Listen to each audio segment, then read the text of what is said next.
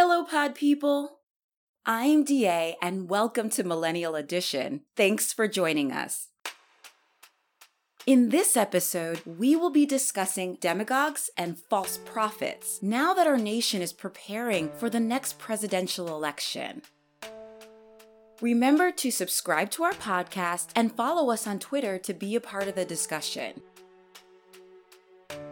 Okay, so let's dive right in. So if you all have been following the news, you probably have now seen the preparations for the next presidential election are underway, as candidates have been steadily announcing their intentions to run for president. And so as expected, we are seeing, whether on the news by political pundits or just on social media, large debate and conversations about who should be our next leader. And just by the types of conversations that I'm seeing, especially the ones happening online, I'm not sure that our nation is able to identify a demagogue or false prophet. So let's make sure that we are all on the same page so we can make better decisions on who we let lead us. So let's start with some definitions for what we are talking about. A demagogue is a person, typically a political leader, who seeks support by appealing to the desires and prejudices of ordinary people rather than by using rational argument. Similarly, a false prophet is a religious term. That means a person who falsely claims the gift of prophecy or some divine inspiration, but really uses that gift for evil ends. So for reference, if you are a Christian or a Catholic, you probably have seen the term in the verse Matthew 7:15 when Jesus was basically giving one of his TED Talks, also known as his Sermon on the Mount series. And he was basically instructing the crowd to, in quote, beware of false prophets who come disguised as harmless sheep but are really vicious wolves. You can identify them by their fruit, that is, by the way they act. A good tree produces good fruit, and a bad tree produces bad fruit, end quote. So like I was saying before, I'm worried that even after the election of Trump and our knowledge of historical examples like Hitler, Stalin, Mussolini, our nation is still unable to identify a demagogue or a false prophet and are quick to follow dangerous people right off a cliff. Because if we are still unable to identify and appropriately deal with a demagogue, we will continue to be vulnerable to them and their devastating consequences. Trump is not going to be the last demagogue who seeks the presidency, and I fear if America elects another one, it will result in the destruction of our society. History has been clear on what happens to societies that follow demagogues and false prophets. Everything gets destroyed in the end because demagogues and false prophets do not care for the well-being of people, only for the power and control over them. So let's identify some signs of a demagogue or false prophet so that we can avoid them. The first thing to know is that their brand is hate. Their platforms are built entirely on hate. They speak, breathe, and write hate, and they convince large groups of people to hate, and that hate is usually the hate of oppressed and marginalized groups. Which brings us to our next sign.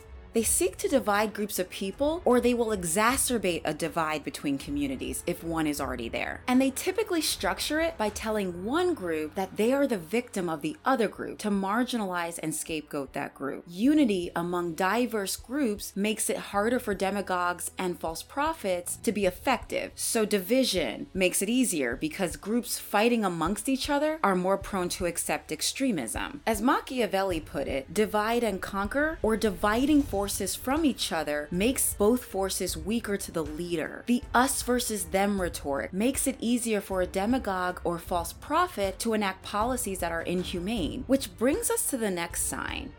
They almost always rationalize their hatred and vile behavior under the guise of religion and divine right. You know, people who claim to know Jesus but will deny the LGBTQ plus community the right to marry because, after all, it's against their religion. They always use religion and God to justify cruelty because they know people are less inclined to question their religion and or God. Which brings us to our next sign.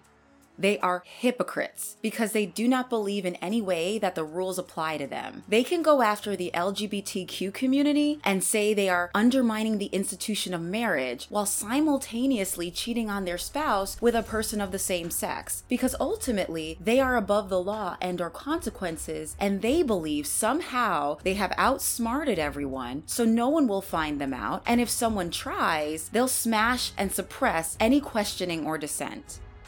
Which leads us to our next sign. They know that media is the most useful tool to spread extremism and hate, and they use propaganda and lies and gaslighting to the utmost. But they will use any means necessary, even the most vile means, to smash, suppress, bully, and intimidate any media that challenges them and offers an opposing viewpoint. Because after all, opposition is bad for business. So if and when it comes around, they simply use their platforms to show that they are the victims of unfair treatment by the media. By turning the conversation towards their own victimhood, they don't have to address their vile behavior, which is why, and this leads into the next sign, they never ever apologize or take responsibility for their actions, except in rare cases when it benefits them. They are never sorry for the things they say and do, and will happily do it again if they know they can get away with it. And last, but certainly not least, and probably one of the most glaring signs, is that they make large, grandiose promises, especially about solving a crisis or issue, but have no intention on keeping that promise. They also do not have any real, demonstrable, science-based evidence on any of their solutions when they do offer them. And as we said before, their solutions are almost always saturated in their brand of hate. And when someone, like the media, challenges them on it, they respond with anger, aggression, or hate because they are unable to defend their positions. So rather than engage in honest, good faith debate, they either avoid debate altogether or simply suppress it. I can see why people follow after demagogues and false prophets so easily. Demagogues and false prophets will endear themselves to the people who agree with them and whom they deem, worthy, and make them feel like they are a part of a greater system. They know which groups of people to prey on. They know who is most vulnerable to them. They seem to prey on groups of people who are financially vulnerable, either struggling to pay the bills, or groups who are extremely greedy, just like them.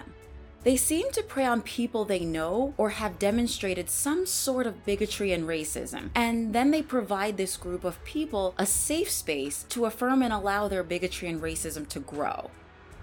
Demagogues and false prophets are very good at making themselves look and sound like the mirror image of the group they wish to prey on, because after all, like the saying goes, imitation is the highest form of flattery, and demagogues and false prophets know this, and it works.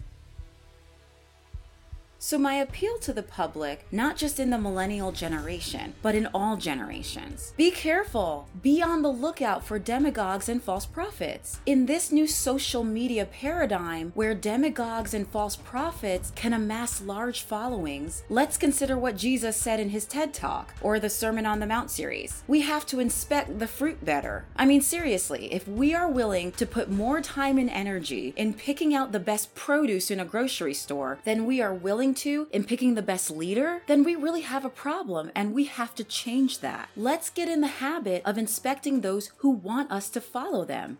If someone is talking about making our nation more secure, but they reject gun reform, which of course we know guns poses a great threat, and instead has a solution to marginalize the Spanish-speaking and brown communities by building walls and separating them from their children and throwing them into cold, freezing internment camps, that person's a demagogue. If a person claims to love Jesus and all of his creation, but supports conversion therapy, which is cruelty meant to humiliate and torture the LGBTQ community, that person is a false prophet. If a person claims to be a part of the resistance against hate, but claims that the only way to fight against hate is to be dirty and play them at their own game and use hate as a defense, that person is a demagogue. If a person claims to believe God for their own and the nation's prosperity, but asks their congregation for millions of dollars to fund expensive mansions and cars and planes, that person is a false prophet. If a person from a marginalized group uses their platform to either dismiss or blame the marginalized group for their own oppression instead of fighting against bigotry and hatred of the marginalized group, that person is a demagogue. If a person from a marginalized group speaks the language of hatred and is dividing the marginalized group against itself and responds to criticism with more aggression and hatred, that person is a demagogue. If a person claims to love and be an ally to a specific gender, but mocks the Me Too movement and its leaders while bullying and harassing those who have bravely stepped forward as survivors, that person is an asshole. But more importantly, that person is a demagogue. So when you come across these demagogues and false prophets, run the other way. Get out of there. Get away from them. Do not follow them. Not in real life, not on social media, or any platform they may have. Remember, they feed off of the media. They need you to listen to them. Even if you don't agree with them at first, they know your fascination with their hatred will eventually desensitize you to their hatred. And that's when they just kind of swoop in. They can make hatred look delicious and desirable like a decadent chocolate cake. So don't feed their hatred. Call it out and run the other way. Literally, run the other way if you have to. A true leader will not rise to power solely by their money, their hatred, or dividing groups or communities against each other. A true leader will unite the people. A true leader knows that truth, love, and justice will always be the cure to society's ills. A true leader speaks the language of truth and reconciliation, not more hatred and vengeance. A true leader appeals to what is best within us when they spot our vulnerabilities and weaknesses. A true leader knows that criticism is a part of growth, and when it is justified, knows how to apologize and do better. A true leader may not like the media, but will still respect that media. A true leader knows what Dr. King meant when he said that the arc of the moral universe is long, but it bends towards justice. So a true leader knows she or he will never be above the law or justice. So we are about a year and a half away from choosing a new presidential leader, and we really need to get this right. Do not make the same mistakes we made in 2016. Do not ignore your common sense and instincts about those who seek positions of leadership. It is imperative that we fully inspect the fruit. If we don't, it will have devastating consequences on our nation and our world. Demagogues and false prophets, as history has shown us, have all fallen in some way, either very dramatically and sometimes often very violently. But as history has shown us, they pull all of society down with them, and it takes years to recover. Followers of demagogues and false prophets, they pay an incredibly high price for their fealty. So let's all identify the demagogues and false prophets and run from them, mute them, and certainly do not vote for them. Instead, let's focus all of our good energy, our time, and our consideration amplifying and following truly good leaders. Thanks for joining us for this episode of Millennial Edition, and I look forward to engaging with you all soon.